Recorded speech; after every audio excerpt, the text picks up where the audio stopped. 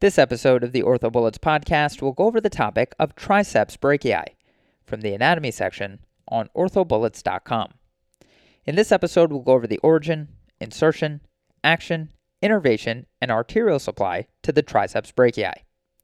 Starting with the origin, the long head of the triceps brachii originates at the infraglenoid tubercle of the scapula.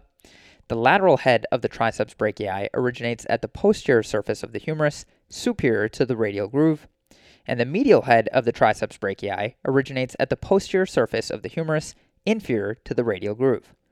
So again, as far as the origin of the triceps brachii, the long head of the triceps brachii originates at the infraglenoid tubercle of the scapula. The lateral head originates at the posterior surface of the humerus, superior to the radial groove. And the medial head originates at the posterior surface of the humerus, inferior to the radial groove. The insertion of the triceps brachii is the proximal end of the olecranon process of the ulna and fascia of the forearm.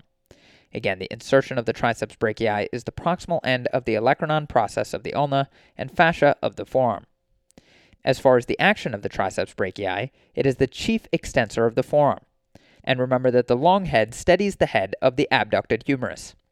So again, as far as the action of the triceps brachii, it is the chief extensor of the forearm, and the long head steadies the head of the abducted humerus. The innervation of the triceps brachii is the radial nerve, which receives contributions from C6, C7, and C8.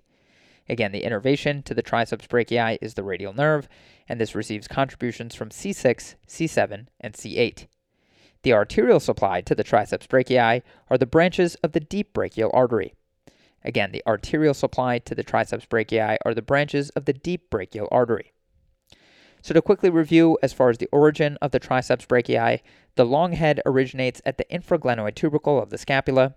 The lateral head originates at the posterior surface of the humerus, superior to the radial groove.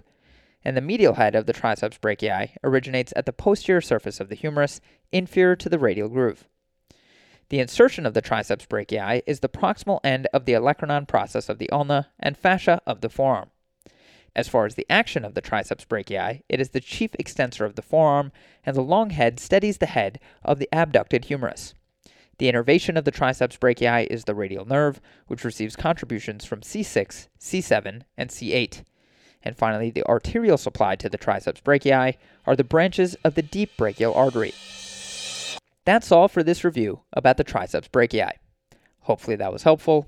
This is the OrthoBullets podcast, a daily audio review session by OrthoBullets, the free learning and collaboration community for orthopedic surgery education. Keep in mind that these podcasts are designed to go along with the topics on orthobullets.com, and in fact, you can listen to these episodes right on the OrthoBullets website while going through the topic. If you've gotten any value from the OrthoBullets podcast so far, please consider leaving us a 5-star rating and writing us a review on Apple Podcasts. It will help us spread the word and increase our discoverability tremendously. Thanks so much, and we'll see you all tomorrow.